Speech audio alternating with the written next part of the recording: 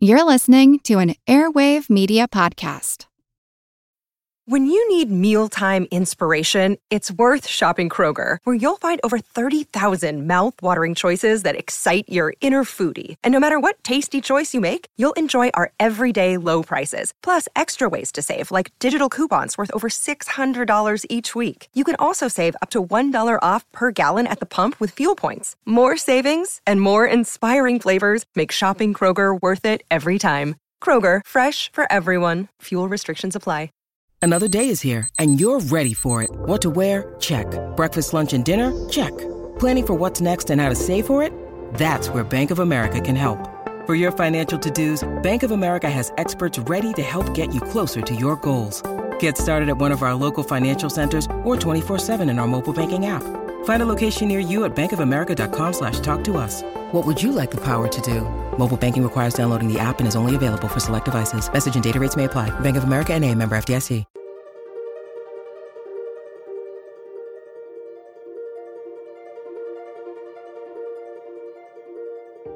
Over 7 million different animals inhabit our planet. The Asiatic wild ass, a species a lot of people don't know about, and it warms my heart that there are people out there fighting it. What can they teach us? And as far as finding water too when it's scarce, researchers don't fully know how they do that, but it probably has something to do with smell. All equids, onagers, just like their horse cousin, have fabulous sense of smell. Many species are in crisis and need your help. Join the movement at allcreaturespod.com. Welcome to Our Creatures Podcast. This is Chris. And I'm Angie. Anytime we cover a species in Mongolia, Angie, and today's a very special podcast and a species near and dear to Angie and I's heart, the equids. But before we get going, my late brother, Sean Mortensen, and please Google his name if you're listening after the podcast, ShawnMortensen. One of my big inspirations in my life, my elder brother, and he passed away about 14 years ago. And I remember meeting him in New York City, of all places, when I was visiting friends back many years ago. And he said, "Chris, I'm going to Mongolia." And I was like, "What?" Like, out of all the places my brother has traveled and done, he was doing a lot of photo shoots, videos. He was working closely with Nike at the time. They were sending him all over Europe, and he was a pretty famous photographer back in the day. And he just said, "I have a big draw to Mongolia," and why, that's a whole different podcast for another day. But it sticks with me, Angie, that he had this love for the cultures and the peoples of Mongolia.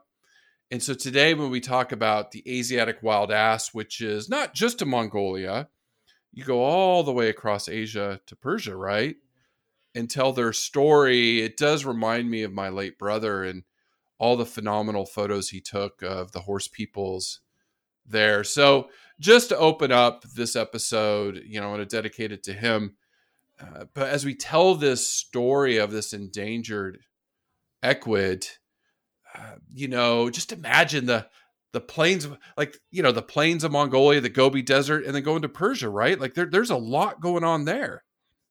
Oh, yes, Chris. The onager has a fascinating story that pretty much tells it without you and I, because I was hooked the minute I started really diving in deep, learning about their history. And since the 1800s, this poor animal's range has been reduced to small protected pockets and areas throughout all of Asia. Onagers, and we'll talk about the 4 different subspecies. There used to be 5, one's already extinct. But the remaining 4 today are considered by the IUCN as threatened. When we break it down into the subspecies, like the Persian onager, for example, is only found in 2 or 3 populations in Iran. So it's localized there when it used to cover this vast wilderness, tough terrain, right? That's the other thing I know we're going to have a good time talking about today is all the adaptations that's made the Asiatic wild ass and the different subspecies of the onager survive and Yeah. thrive. I mean, Yeah. you mentioned Yeah. the Gobi Desert, right? I mean, it's such an amazing creature. And I can see why your brother was drawn to Mongolia. It's definitely on my bucket list. Asia in general, I have yet to go. So somebody invite me. Let Chris and I. We want to come. We Yep. want to see the creatures where you live. But we'll talk about it too. Is that the onager is a beautiful, beautiful equid. I mean, Mhm. I'm not a film. I'm not a photographer, but I'm just drawn to its colors and its shape and yeah, it's a fascinating creature. So you're going to want to stick around today to fall in love with the onager and learn why you should care about them and why we should save them. Chris will tell you a fascinating story about their evolution and how they're very similar to horses yet different. Yeah. I think it's fascinating because when you think of horses and donkeys, onagers or the Asiatic wild ass Mm. has never been domesticated. They're too tough. No. They have No. too much Yeah. of a attitude, if you will, is what I Yeah. was reading. Yeah. So Yeah. yeah, it'll be a fun podcast today for sure. Yeah. We did Somali wild ass, or the African wild ass, is the originator of domestic donkeys, and the Asiatic wild ass. Yeah, they're just too tough, and you're going to find out today they're one of the most ancient equids out of all the lineages that we have today, and it's such a fun species to talk about, and it's going to come across. So stay tuned for that. I mean, a lot on how they survive in this harsh climate. And there is a lot to learn about that part of the world, from Mongolia all the way across the steppe and the deserts and Afghanistan, Turkmenistan, and Persia, Iran. Harsh terrain that these animals thrive. First, I just want to thank all of our Patreon supporters. Angie and I have been talking a lot about this lately, and I just sent money to Monarch Watch, and I wish I could have sent more.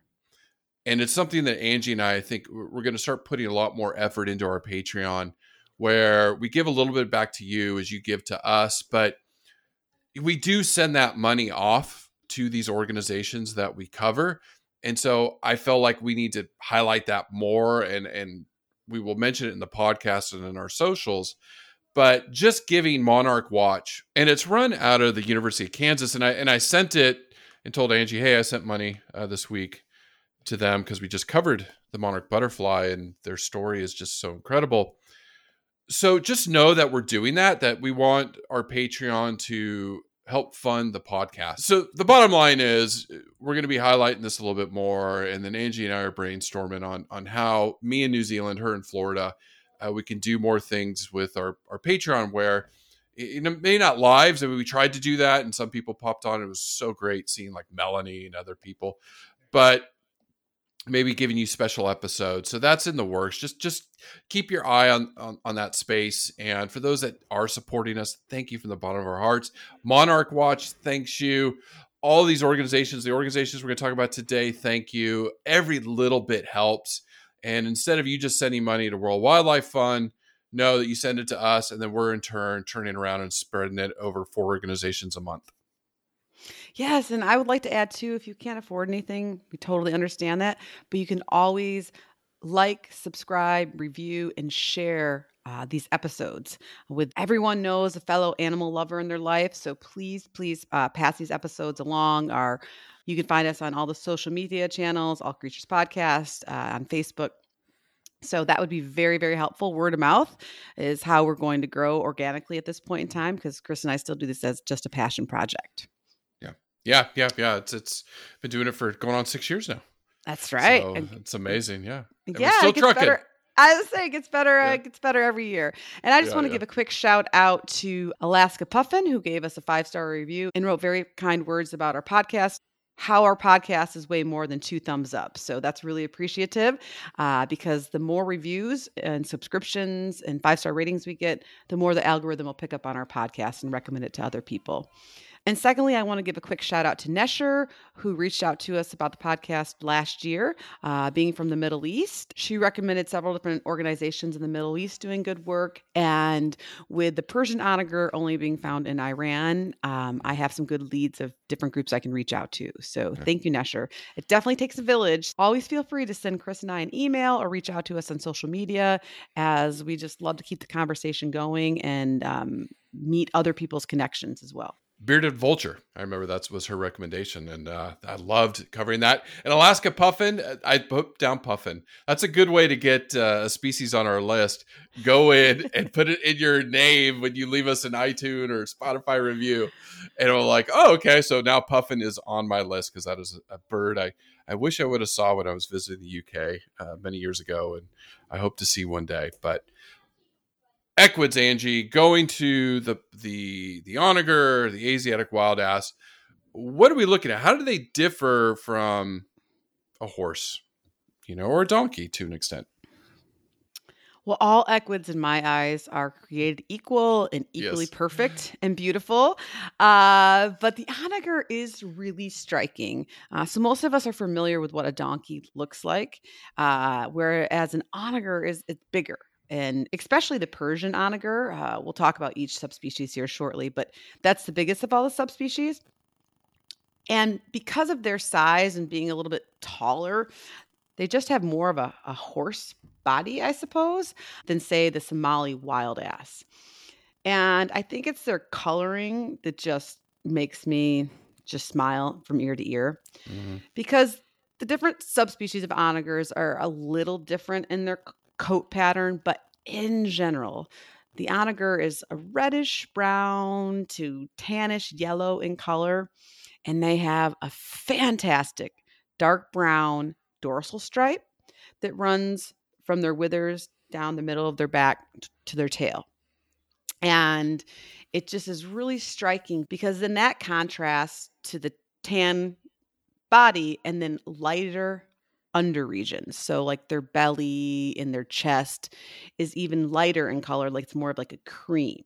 So they just have this beautiful sandy thing going on. And if you're a nerd like me that loves different coat patterns and colors and animals that you look at, I highly recommend you Google a photo of an onager because they're just beautiful, beautiful creatures. And depending on which region they live in Asia, in the winter, the coat will grow much longer and it does turn a little bit more grayer in color. And then the white parts really of like the under region and the belly becomes really defined.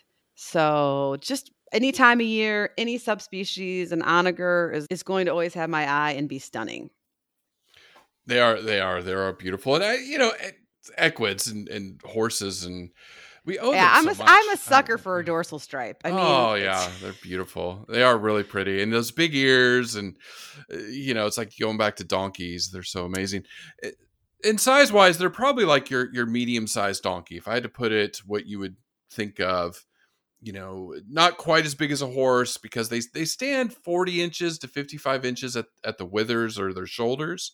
So that's 1 to 1.4 meters tall. Can weigh upwards of 500 pounds or 250, 260 kilograms. And then their body length can be up to 8 feet long. So, that's pretty long. So they're, small. I mean, that's a pony. I'm looking at a picture of a foal right now. So cute. Yeah, they are. They're adorable. They're adorable. Now, when Angie talked about their range in the beginning about how they, you were talking all the way from the Mediterranean. Mm-hmm. So in Southwest Asia, or what we call the Middle East, all the way up into Eastern Europe, the southern parts of Russia, over into Mongolia, and then as far south as India, the western portions of India up through Pakistan, Afghanistan, and then over Kazakhstan, Uzbekistan, Turkmenistan, all of those. Mm-hmm. It was huge range. Hot, cold, super hot, super cold. I mean, they did it all. These animals were highly successful until, the last few hundred years. The range has shrank and shrank and shrank, where they're just in some pockets now, right? You said a little bit in Persia, There's pockets in Very India. small. I mean, the populations of the Persian onager are anywhere, the wild left in Iran are 2 to 3 populations totaling anywhere from 300 to 600. I got different counts depending on what article I was looking at. A very low number. They are the most critically endangered onager subspecies. Yeah. There now, when we do talk about subspecies and populations, the ones in India, there's a few thousand. Again, we've been highlighting India in the past year. They have been doing some incredible conservation work. So a part of the world I'm dying to get to. I want to get to India and see their wildlife, the Asiatic lion. Now they do have the Indian, the Asiatic cheetah. Yeah, the cheetah they reintroduced. So there, and then most of them are in Mongolia. Most of them there. So this is just a incredible creature, Angie, that it's not just because we love equids, but they're hardy, they're resilient, and they do a lot for the environment. Well, yes, Chris, as a large equid species, the onagers, whatever community they're living in, they're going to impact the vegetation big time as far as which species they're grazing on and what they consume, and in populations of weeds and grasses that they control, and seed dispersal. So just a huge impact on the vegetation because they consume a lot of vegetation, being strictly an herbivore. And we'll talk about that in nutrition. But they're also a prey item for some of our larger carnivores. And so that is an important ecosystem role. And that, even though it makes me sad to think about, it is an important ecosystem role where they live in, like you mentioned, the Asiatic lions and leopards and whatnot. So they have a very important role. Oh yeah, and one of the papers I was reading, they talk about the ecosystem services. So they're dung piles, right? So that helps with seeds and help plant growth. This one I found interesting. I haven't come across this, and I know elephants do it, but the onagers, they will go to dry riverbeds and dig and dig and dig until they find water. And then they'll hit that underground waterbed that comes up, and other wildlife will come and drink. So ecosystem engineers. And then you also talk about the spiritual and cultural influence in that part of the world. We talk about Mongolian and the horse peoples there and their culture and connection with horses and the wild asses. And like you said, even in the hardy winter, when they go and dig up vegetation, and that helps other animals that come in and eat some of the things left over. So they are hugely important. So this entire web, like we've talked about this podcast for 6 years, you start cutting branches off that tree or links in that web, the whole ecosystem can collapse. So Mongolia and China, where I'm going to focus a little bit today, is doing a lot to help their wildlife, including the onager. And I just saw this across my desk a couple of weeks ago. What I do is I always email me the article because I'm like, oh, I know we're doing onagers soon. So I get some conservation news. And this was just an article published talking about Mongolia dragged its wild horses back from extinction. Can it save the rest of its wildlife? Now, they're talking about the reintroduction of the Przewalski or Przewalski's horse. The pea horse. Yeah, the pea horse. Or, the taki, as the Mongolians call it. Yes, I follow the taki group on social media.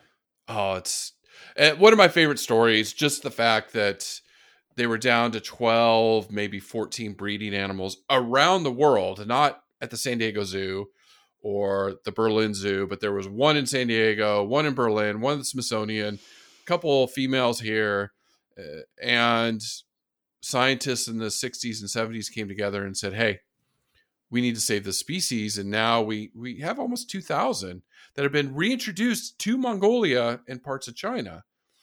So they're back in their old native range. So it is a conservation success story and does talk a lot about how conservation works, right? It's not like, oh, we can't do anything.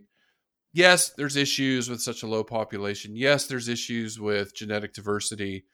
But as long as we keep fighting, we're going to save these species. And being that the onager or Asiatic wild ass is endangered, especially And been around for a millennia. And I know you're going to nerd out about that. Millions of years. Yeah. Millions of years. Yeah. Mm-hmm.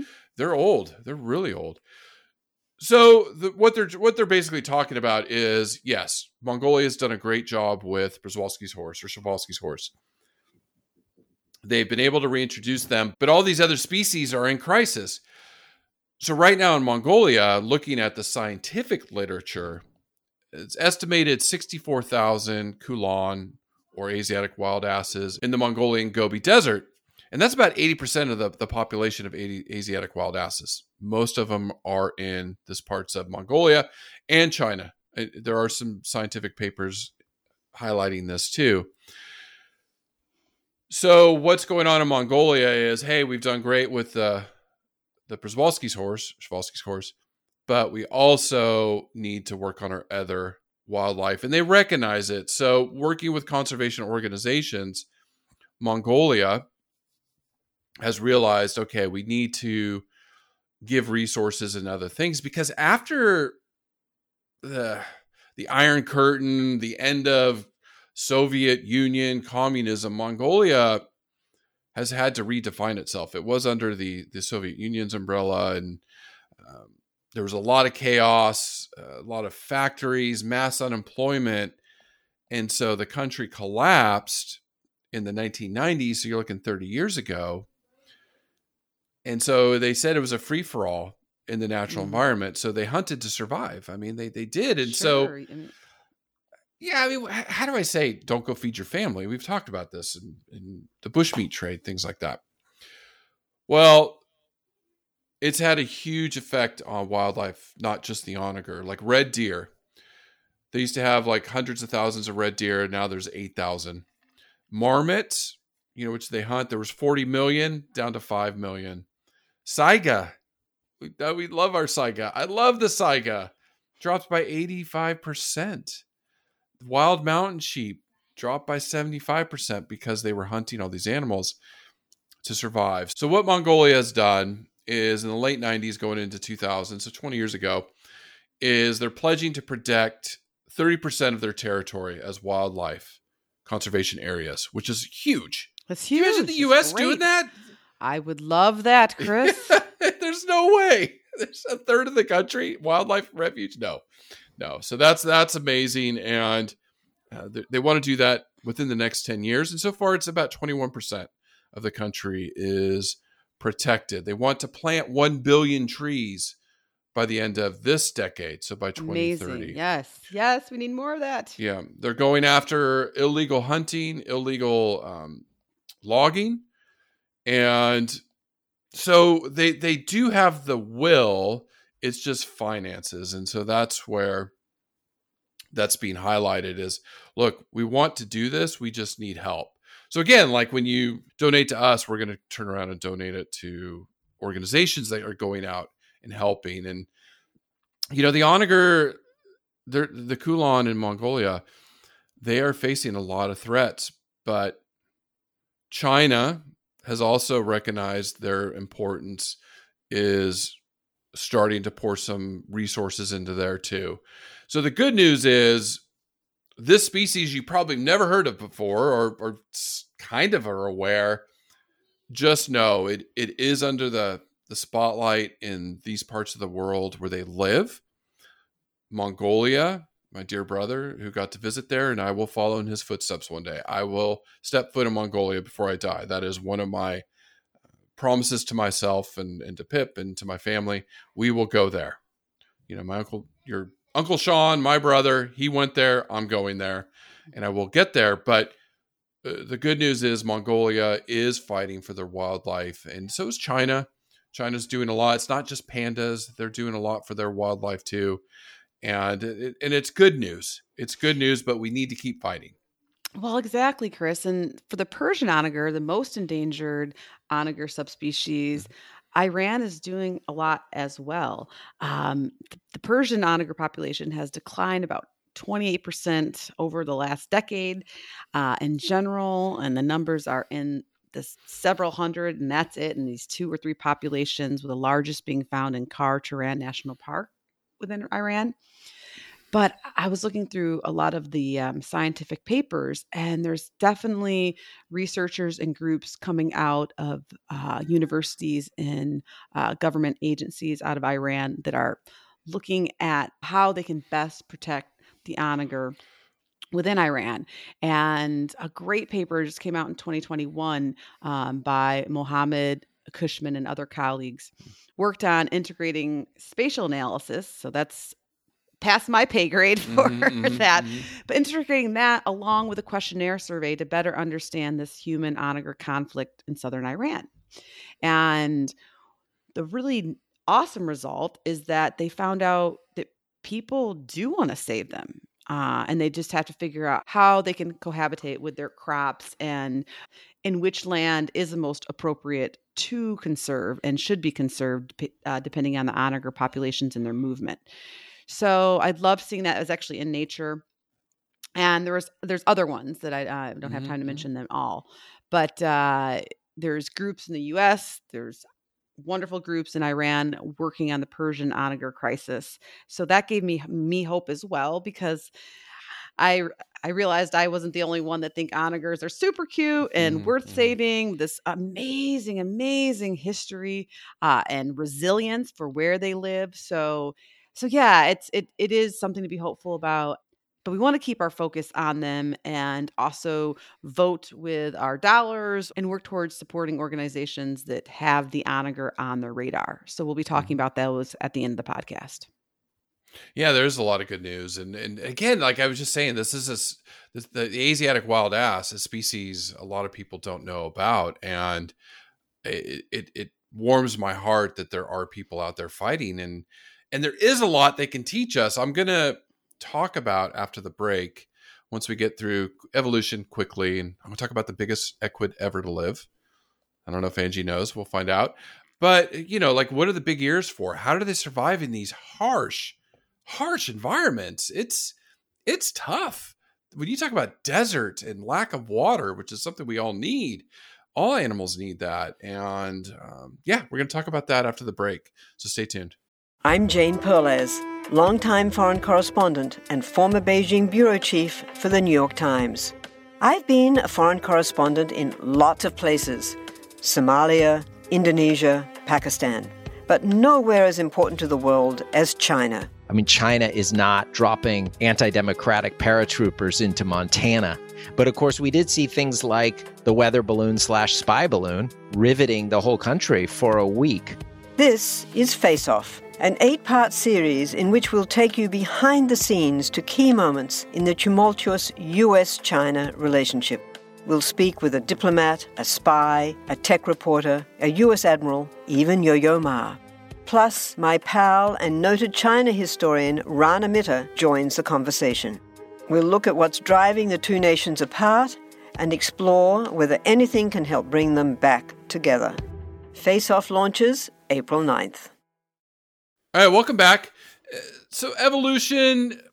Hold on, time out, Chris. I have to just put my seatbelt on, enjoy the ride. I've got my popcorn.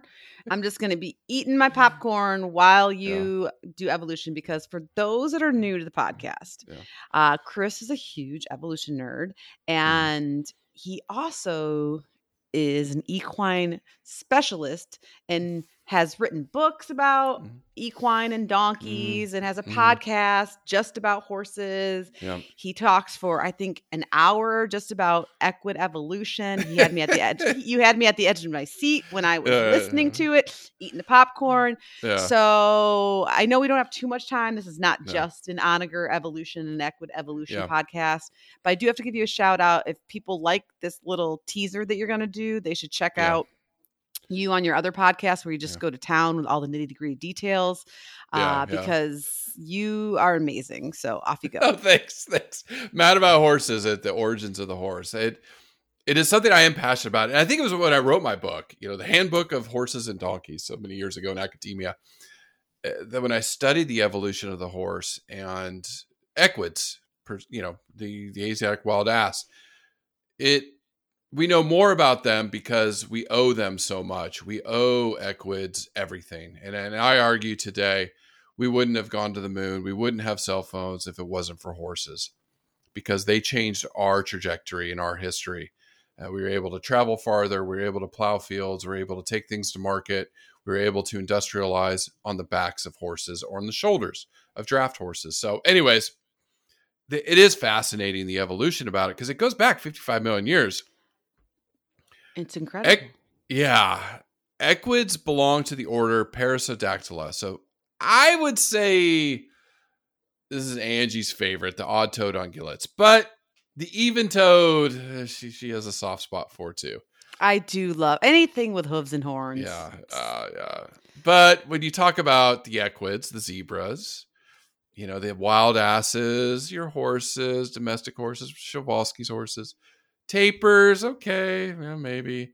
And then your rhinos. Come on. Your rhinos. Half your PhD dissertation was working for rhinos. And honestly, I couldn't imagine my life without rubbing a rhino belly, giving him little belly scratches as you would your dog or your cat at home. Yeah. Although my cats don't like belly scratches, at least mine doesn't. But yes, so no, rhinos are a household favorite. We love them, and I love all the podcasts we do about them, and hopefully I'll get to get more hands-on work with them in the future.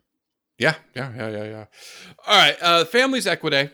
So these are our favorites. And then you have the Cabeline and non-Cabeline lineages. So your Cabelines, your horses. There are no quote unquote wild horses left. There are feral horses that we call wild. All the wild stock of horses have been domesticated. And then you have the Przewalski pea horse. Non-Cabelines are zebras, and this is our wild asses, and then our domestic donkeys.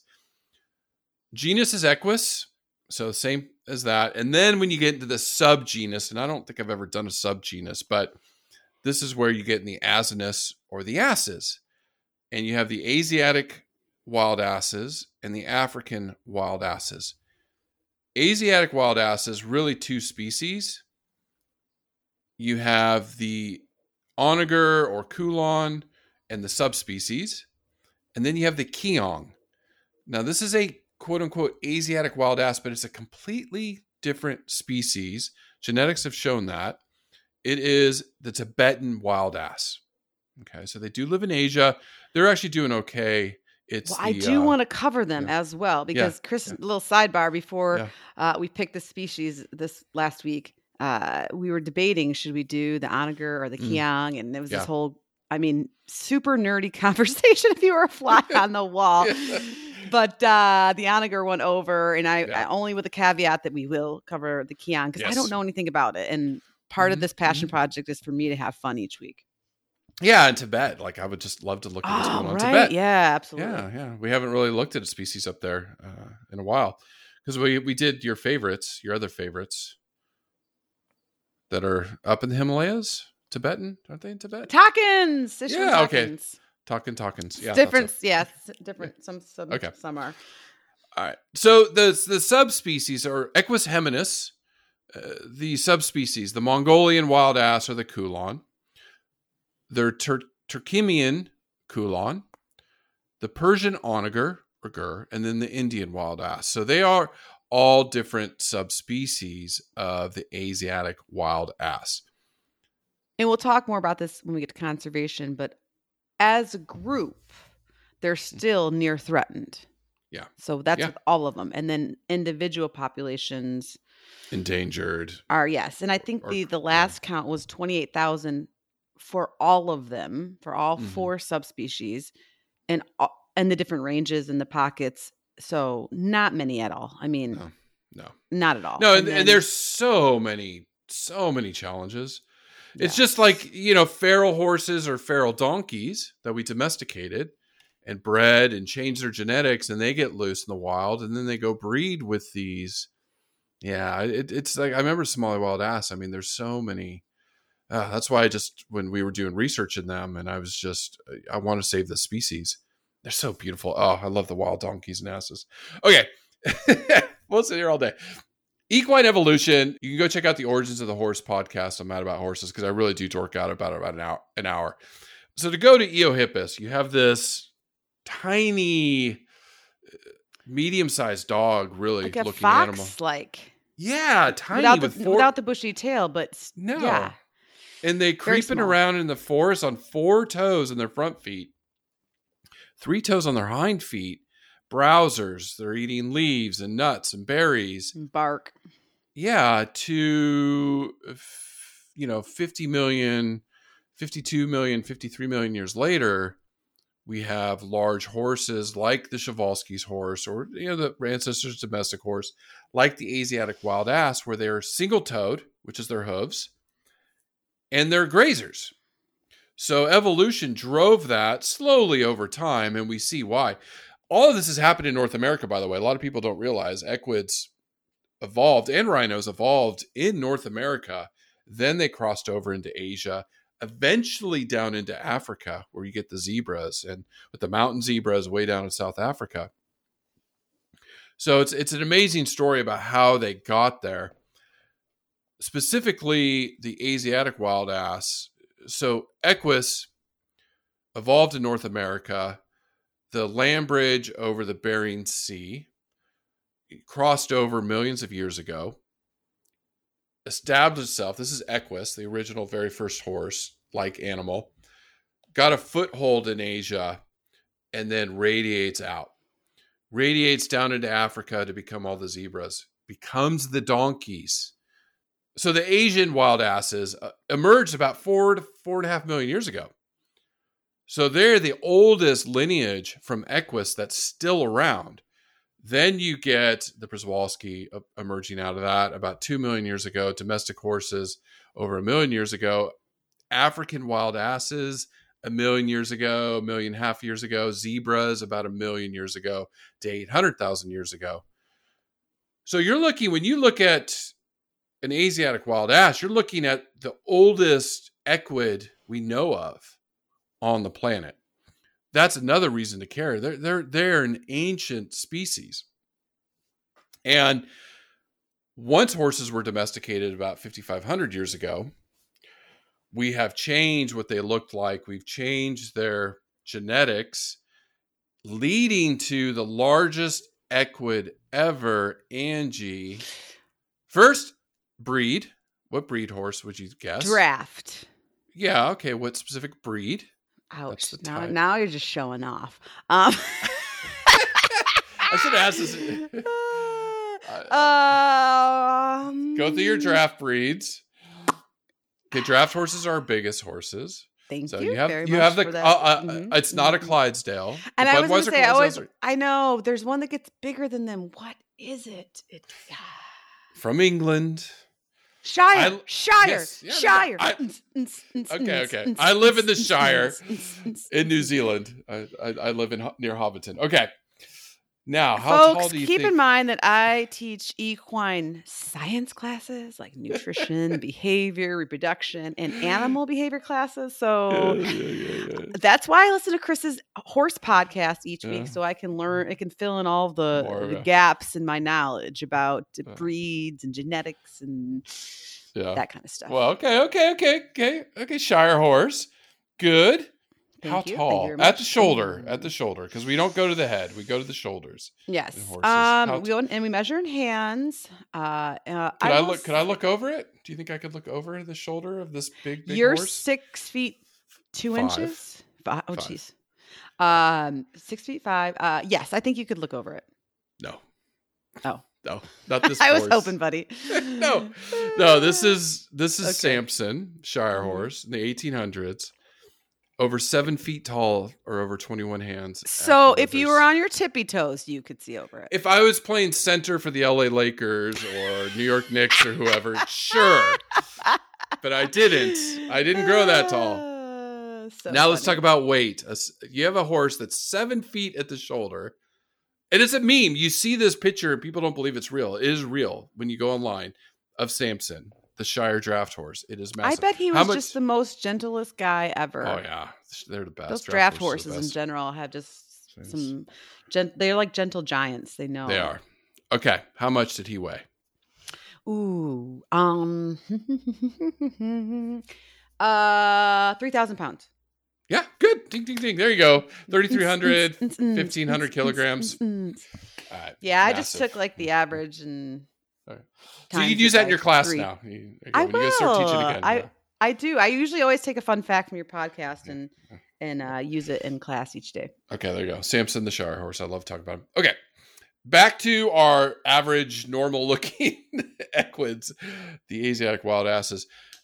Surprisingly, live 20 to 25 years in the wild. That's similar to wild or feral horses.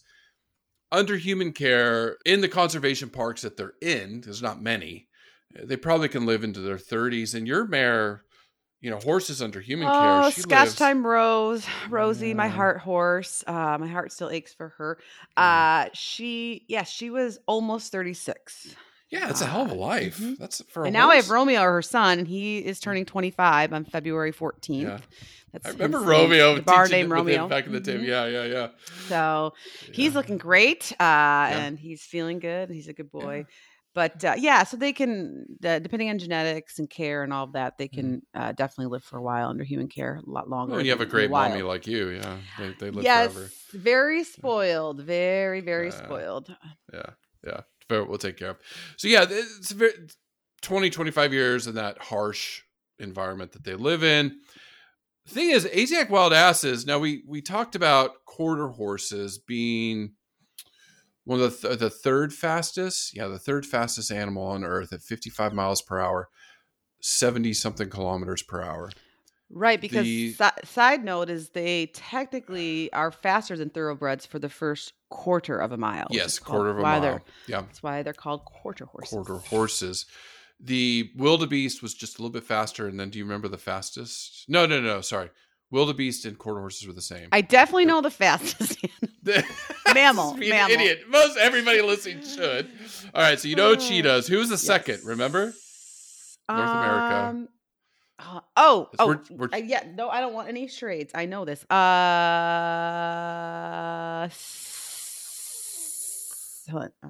do know. It's spring. It's not a spring brock. It's a You're close. North America. Yes, it's coming to me. It lives out west. Pronghorn. Yes. Because it evolved because it was hunted by the North American cheetah many millennia ago when cheetah lived over here. We're there. Yeah. Good. Okay. Yeah, so Asiatic wild asses are very fast and known for their agility. They can get up to 40 to 50 miles per hour. Yeah, that's huge. I guess I mean, I wouldn't have thought that until I read that fun fact. Yeah, they're very, very fast. All right.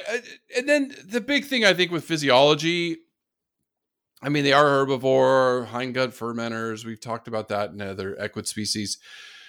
Is how do they survive in the heat? And why do they have big ears? I always ask that with donkeys. Because horses, the wild horses, the Przewalski's horses, their ears aren't as big. They're big compared to mine.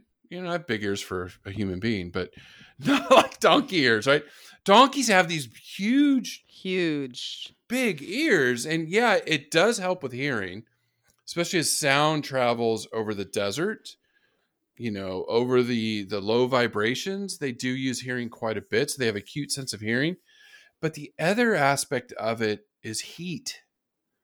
So, horses have to listen over the prairies and everything that they live on the grasslands.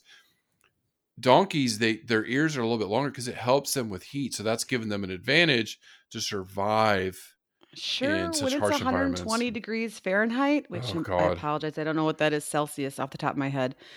But that's hot. I mean, that's really hot. Yeah. So those ears have helped them. Other things, their kidneys are specialized. We see this in other species where they really, really concentrate that urine. So they reclaim a lot of water. They do get a lot of moisture out of the plants that they find and eat. And they're more, well, I guess I jump ahead to behavior. You'll get there in a minute. But, more nocturnal during the heat of the day, less active. One of the things I saw that gives them an advantage against social behaviors and being in groups, that gives them more defense. It's not burning as much energy, running from predators. and some other things that they do. So yeah, those big ears help dissipate the heat. It's got a lot of blood vessels in there. So the blood is shunted, the more core, warmer blood is shunted to the extremities. Any bit of breeze, a little bit of that heat can be dissipated, and that helps them cool down a little bit. Well, and then just on the flip side of that, for the bitter cold, depending on the season and where they live, and it gets really cold in some of these desert regions, they've adapted to grow a pretty dense, almost curly winter coat when needed. Mm-hmm. Mm-hmm. So that obviously helps keep them warm. So just a really super flexible, well adapted creature. And just incredible. Yeah, and when you think of the Przewalski's horse, the grasslands of Mongolia or Asia, China and parts of the steppe in Russia, a lot of grazing grass, but out in those deserts, there's not a lot of grass, right? So these wild asses are hardy. And we see it in donkeys. We call donkeys easy keepers because they put weight on so easily. They don't need to eat quite as much. Depends on the donkey, but quite as much as horses because they've evolved in these harsh environments. So yeah, they're going to eat some scrub grass, whatever grass they can get. They might eat some fruit. They might eat some leaves. They do some browsing a little bit, some seeds on certain plants. But they're kind of like generalist herbivore. I don't know. It's kind of the feeling I got when I looked at the nutrition. Definitely a generalist, which I think is one of the another superpower adaptation that they have to be able to live in all these different ecosystems, let alone very harsh ecosystems with not a huge abundant food source. So yeah, I mean, they're not picky, and their digestive system handles it very well and is able to extract whatever nutrients are in these plants that they come across, and water too, to help keep them healthy, hydrated, and living an amazing life, even in desert-like ecosystems. So yeah, it's pretty amazing. And just to add to that too, in the wintertime, depending on which region they live in, they will eat snow that acts as a substitute for water. When they are in more of a desert region, you typically don't go more than like 20 kilometers from a water source, because they do need water. And Chris mentioned the behavior where they'll dig for water too, as needed. And of course, seek out more plants that have water in them as well.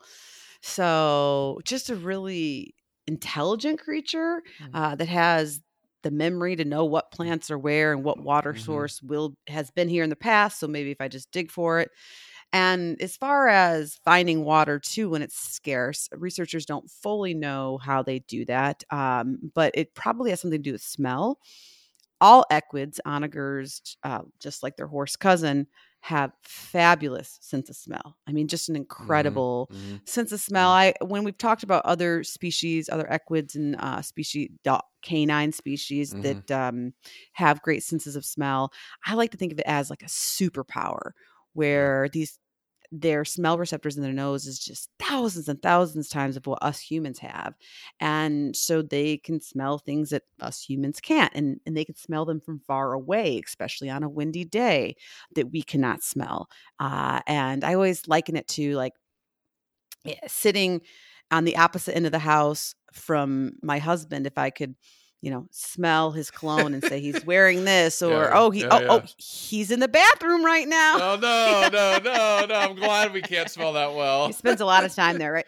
That's when in doubt. We don't know where Dad is. That's usually where we can find. Yeah. We can find John in the John. We love you, honey. I understand. It's an important place of meditation, but really, or like I hear the doorbell ringing. Oh. That's my neighbor, Maggie. I mean, just incredible sense of smell. And so onagers have that, and it definitely helps them survive these harsh desert conditions and be so evolutionary successful throughout the years. So digging into this, I find their feeding behavior fascinating. What other equid-like behaviors do they have? A lot. Okay. Because they are a cousin to the horse. The onager communication is extremely important because they are herd-bound equid. You do see onagers living in groups, typically mares and their foals, and maybe one or two resident stallions, depending on how big the population is. And then you will see bachelor groups for younger stallions and older stallions that don't really fit in anywhere else. But in order to live in harmony with each other, this is why I love equid social species so much, is they have to be able to talk to each other and let each other know how they're feeling and where they fit in their societal herd. And so we know they can't talk. They definitely do have vocal communications, but even more critical are the subtle visual signals, a flick of an ear, a twitch of a tail, a slight of an eye, a pucker of a lips, just an incredible amount of social, subtle language and behaviors going on in horses in equid species, including onagers. It could be a whole podcast. So if you want to know more about equid behavior, I recommend you listen to Chris's other podcast all about horse behavior, because it's going to be very similar. And so, Chris, which episode was that where you talked about all horse behavior, but it relates to onagers? Yeah, a day in the life of the horse, and that part of that episode was so mad about horses, and I'll link this in the show notes so you can, if you want to learn more, because it just we're so passionate about it. It is. Well, it's so, I mean, it's so fascinating. Yeah. And there's obviously, like I said, a lot of overlap.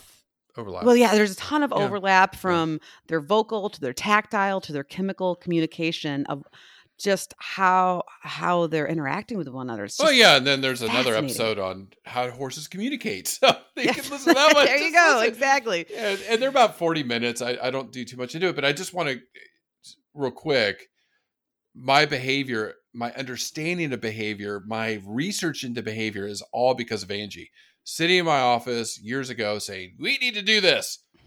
And she inspired me, that in turn started this podcast. In turn, here we are 6 years later, speaking to tens of thousands of people around the globe every week. Yeah, Angie, thank you for that. It's been a wild ride. Yeah. Yes. No, I remember you were like, why are we going to go look at these and take data on them? Don't they just eat grass all day? And I was like, that's all they do.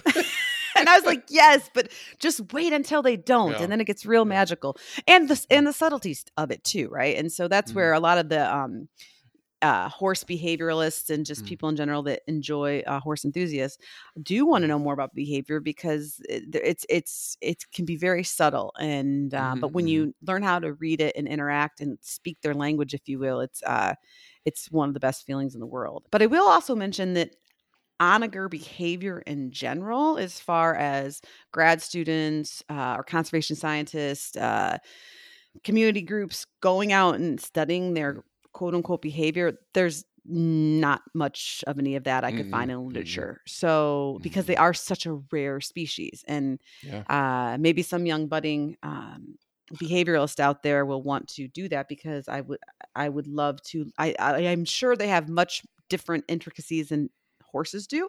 So, but we need that more in the literature, and there's just not a ton of literature out there. And that actually leads me into reproduction. The same thing. Chris and I are both horse reproduction nerds. It's what we studied in grad school, partially.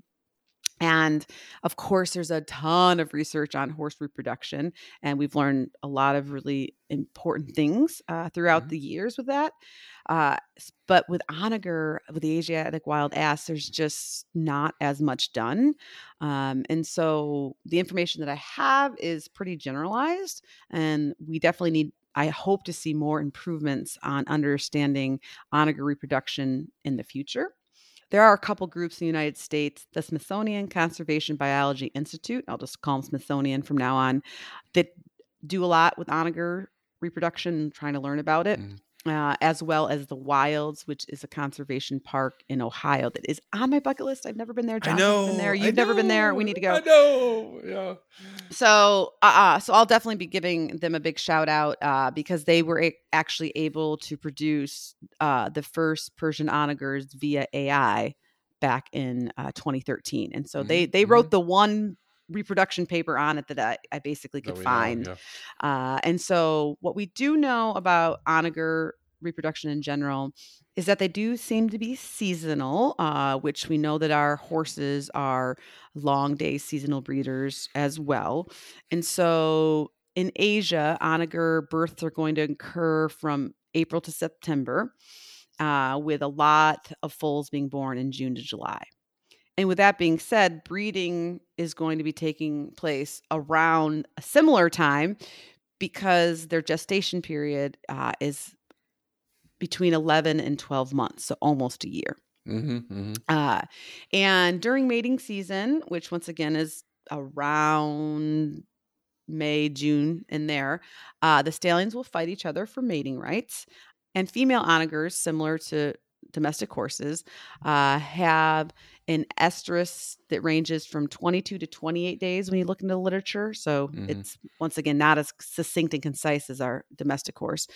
And their estrus period, where they'll be receptive to the stallion during each cycle, is only about 3 to 5 days. And when they do get in foal, it is around a year, maybe a little shy of that, depending on resources. And onager foals are probably some of the cutest foals I've ever seen. I do love myself some zebra foals, don't get me wrong. And of course, domestic foals. I guess I love all foals. Never mind. Scratch that. Come but on, let's go back to they're so cute. Oh, they're Somali wild ass foals. You're Because right. part of our research that you had me doing, watching them eat. At least there was babies on the ground For hours on end. Oh, and I'll put. I don't know. I'm going to put on social media one of the videos because I still have them of the foals and those ears. Now, I know they're not Asiatic wild asses, but they're closely related. Right. They're African. close. They're close. It's enough to get people excited about wild asses and the cuteness of the foals for sure. And the onager, that foal does not disappoint, regardless of what subspecies it is. Perfection in my eyes. The female onager will lactate and nurse the foal anywhere from a year to a year and a half. So she's a very committed mother. And the young will hang out with her, and they don't really become independent until they're about 2 years old. So the other thing too, when we talk about generation intervals and getting these populations up, onager in the wild is not going to be producing a foal every year. It's just not going to happen because of the care, the commitment and the care that they put into the foal on the ground. And so it's going to be slower to build up their populations.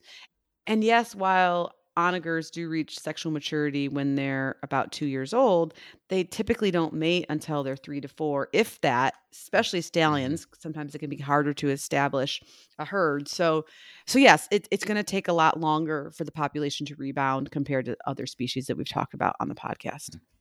And I just want to give a shout out to Mandy Shook and co-authors for the paper from 2013, where they discussed all of these points about the reproductive biology of endangered Persian onagers.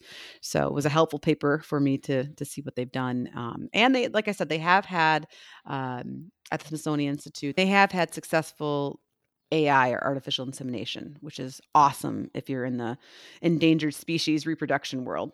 Yeah, it's always a big deal when you get that done. And I remember going back to Small Wild Ass, we were looking to do an embryo transfer, and then that led me down the path. Okay, well, where do I stick these embryos? Because we need each of the females to carry their own baby, and that we stick them in horses, and then that started looking at genetics, and then I started thinking about mammoth cloning. What are they going to do with those mammoth clones? Who are they going to stick them in? That's why they needed me, because I was looking at immune genetics during pregnancy. That's another podcast for a different day.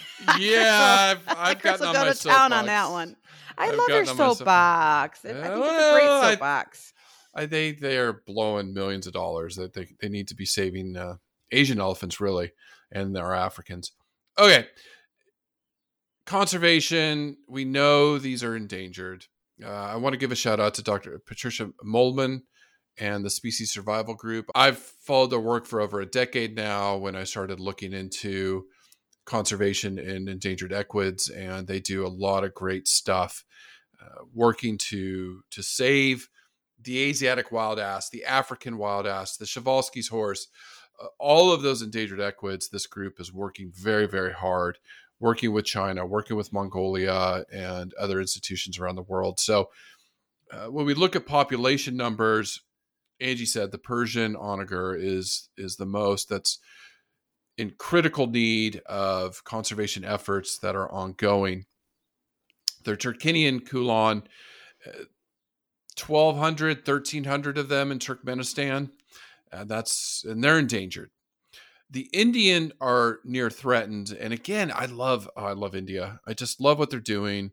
I love that, when you talked about dholes, and I know you're chasing down some more interviews for conservation efforts there.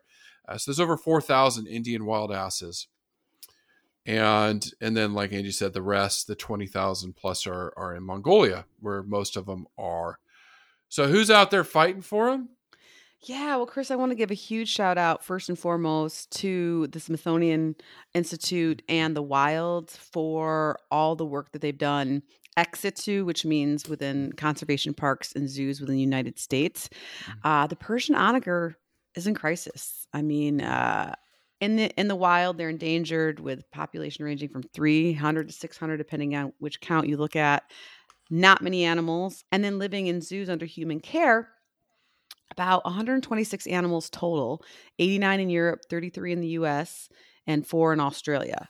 So it's not a lot. But these institutions that are working with them are putting their blood, sweat, and their tears into trying to increase their numbers to ensure the species survival. Yeah. If you're not already a fan or follow them on social media, I highly recommend following the Wilds and or the Columbus Zoo, and of course the Smithsonian Institute and Zoo. And if you get a chance to go to DC and go to the Smithsonian Zoo, send some videos of the onagers that they have a display, because that would make my day for sure. And lastly, Chris, I want to give a big shout out to the Wildlife Conservation Society. We talked about them a lot on the podcast, but specifically this week, they do a lot of work in Mongolia with the Asiatic wild ass, or the Mongolian kulan. And their current research there and conservation efforts are trying to understand the impact of mining-related infrastructure and how that movement and how that has changed the movement and distribution of the kulan in southern Gobi. So they work really hard on monitoring their movements. They've been doing this since 2013. So it's a very long-standing project. And also part of this project is to gather data on traffic in this region and what's going on and where roads should be installed or not installed based on the kulan and their population. So a lot of great work that group does, and that they're also doing in Mongolia. And you can find them at www.mongolia.wcs.org, Wildlife Asiatic Wild Ass. Who do I give money to? I just went to the wilds.org, and we have not donated to them before. And, they took a talking of mine years ago. Okay, maybe I'll send them some money. It wasn't my talk on Bo, good old Bozo. He was so handsome. Yeah, well, they do the Wilds does such a huge amount of conservation work, and it says your donation ensures that the highest quality animal care, conservation research, and educational opportunities are possible for wildlife and people. So I will be making a donation today to them based on our Patreon followers. But conservation tip of the week: either share this episode or share a conservation story this week. Tag us. Tag All Creatures, and then we'll turn around and put that on our stories on Instagram or Facebook.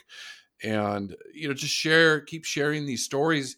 It takes a village. It's going to take all of us listening to institute change in the world, to make the world a better place for Asiatic wild asses and all those little creatures under them, the marmots, the other ones that we haven't talked about in that part of the world, that the Asiatic wild asses can act as an umbrella species for them, next to the Przewalski's horse or all the other wonderful creatures in Asia. And like I said, I will get there in my life, Angie. I promise you.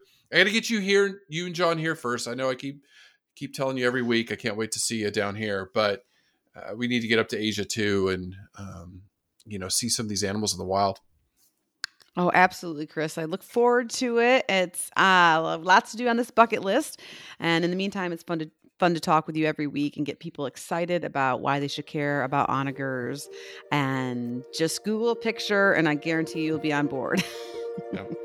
All right. Well, take care. We've got a big lineup coming. We're going to be hitting it hard this year. So stay tuned for that.